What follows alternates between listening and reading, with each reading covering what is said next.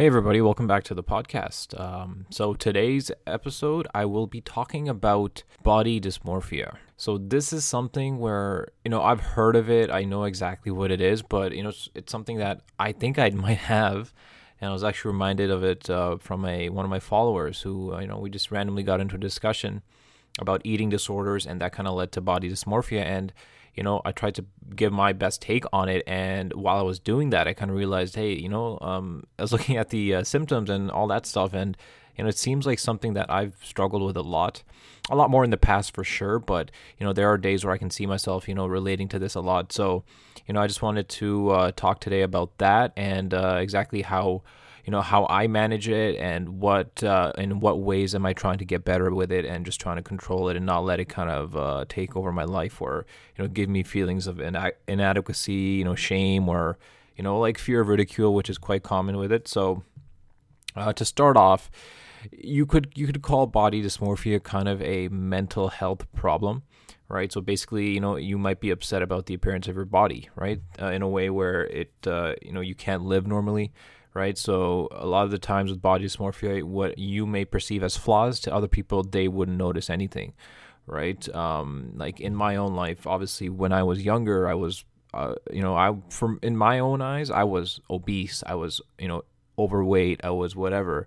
I was in really, really bad shape. But like I'll show people pictures of my how I looked in high school or whatever, and they just think, yeah, you know what, like you're just a little chubby, but it is whatever. It's not even like you would consider someone fat, right? But to me, my mind just amplified it times 10, times 100 to the point where like it was kind of like, that was on my mind a lot, right? Like, like I would try to work out, I would try to do whatever. And this is back when, I wasn't diagnosed with my thyroid condition back around that time. So like, weight would just come out really quickly and I would know exactly where it's coming from. And, that just puts a lot more pressure on you. So for back then, I used to do a lot of working out and nothing would change. And, even when I did start losing weight towards the end of high school and got into university and stuff, like end of the day, for what I've noticed for myself is like it's really hard. Obviously, you're growing as a person, you're learning new things, you're meeting new people. All these things are great, but it's really, really hard to fight something that's kind of been with you for so many years, especially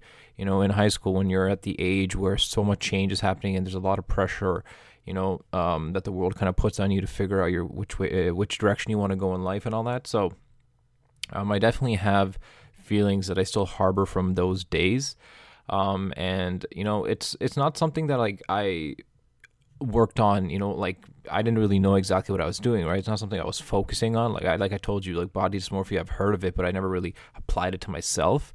But I think one of the ways around body dysmorphia in general is just being more confident, right? I mean, that's the most important thing, because if you're not confident in general, then that's going to factor into how you perceive yourself, be it your body, nutrition, education, whatever it is, finances, whatever it is, right? So like confidence is one of the most important parts.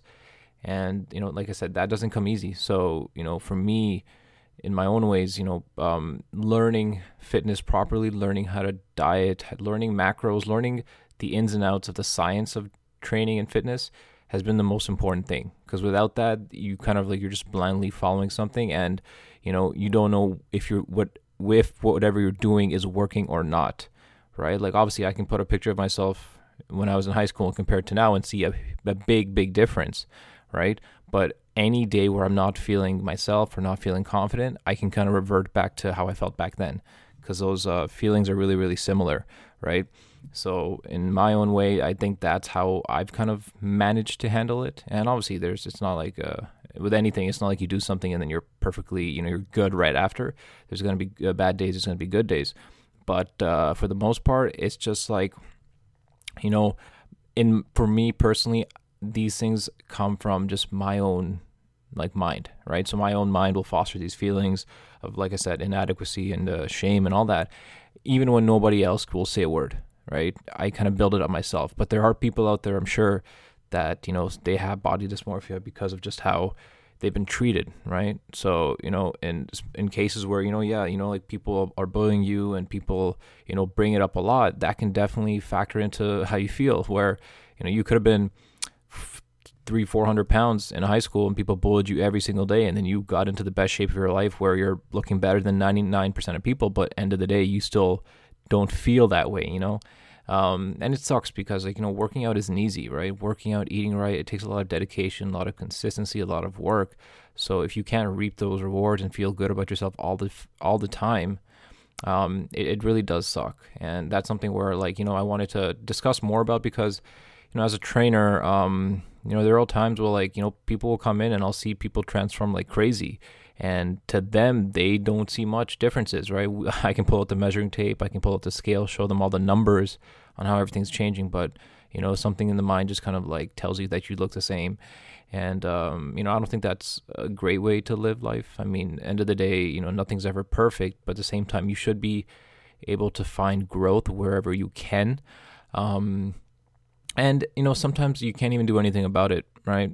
Sometimes, there are studies that show with body dysmorphia, it could be an abnormal level of brain chemicals, family history of it, depending on your personality type, life experiences, like I mentioned, right? So I know my own personality type, for me to stay motivated and to get stuff done, I've always had to be kind of hard on myself. I think I mentioned that in a podcast before. It's like, some people just naturally have the energy and all that, which is great, I commend them for it. But at the same time, for me, I know that, if I'm being lazy, I know the way I kind of tell myself to get something done, like say, for example, I have a workout and I'm just not getting to it right away, is I'll just be hard on myself, right? I'll be self-critical. I'll push myself to a point where it's not a healthy way to go about things, but, it gets the job done. So that is something I'm actively trying to work on. So, it's different for everybody. But, for some of you out there, if you're wondering if you even have body dysmorphia, I'll list some symptoms that I found online. So, some of them could be, constantly checking yourself in the mirror, making sure everything fits right. Nothing's, nothing is, nothing makes you feel so, bad where you wonder if other people are feeling the same way or looking at the same thing that you're kind of worrying about. Avoiding mirrors, trying to hide body parts under a hat, scarf, or makeup.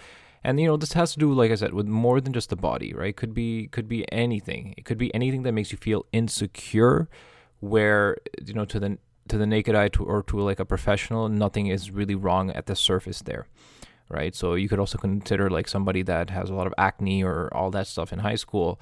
They don't feel confident enough to, show their true face. They wear a ton of makeup. And you can imagine somebody that, once their skin has kind of healed up, still not feeling 100%, still feeling worried, still putting on makeup and stuff even though they don't need it, right? Some other symptoms, always asking other people whether you look okay, not believing other people when they say you look fine, and then it can get worse and worse, avoiding social activities, not going out of the house, especially in the daytime, having unnecessary plastic surgeries, and then obviously feeling, anxious, depressed, and ashamed. So as you can see, there's various different levels to this. It's not like there's one type of dysmorphia, right? Everyone has it in their own ways, and I'm not trying to, minimize or maximize other people's problems because at the end of the day, you could say somebody has it way worse than what you might have, but, your problems are still important problems that you want to get looked at and you want to figure out how to kind of manage, right? So, from these symptoms, I can definitely, constantly checking yourself in the mirror. I have a gym, so there's mirrors everywhere. So it's hard for me not to want to check and make sure, as a trainer, I look like the part. So, that definitely has factored into the way I feel about myself, right? Knowing that I'm a trainer, knowing that, people come into me and they want to see results, right? So the first thing they see when they meet me is me, right? They look at my body, they want to, know that I can give them what essentially I've done for myself, right? So, in a way, yeah, you could call that pressure and all that, but, I think over the years I've kind of learned to, embrace it in a way. And, I'm not overly picky about how I look as long as I feel good. I think that's something I've prioritized more in the recent months and years as opposed to just, physical aesthetics because, end of the day, as long as I know I'm putting in the work and I'm eating right and I'm doing the right things, my output or how my body looks is just going to be based upon stuff I can't control, like genetics and, just certain things that, I don't have a say in. And what's the point of me worrying about that if, I can't do anything about it, right? So I think that's one of the most important things from that.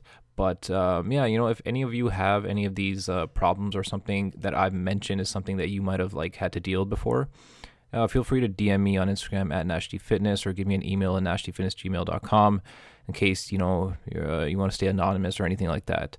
But I definitely love to help you guys out. I'm learning more about it day by day, and I want to thank my follower again for bringing it up and giving me more insight into my own kind of like position on it and how I feel about it. So thanks again for that. But yeah, that's gonna be it for this podcast. I'm gonna try to put out some more over the next few days. I have a lot more time on my hands, just getting ready for the gyms to finally reopen.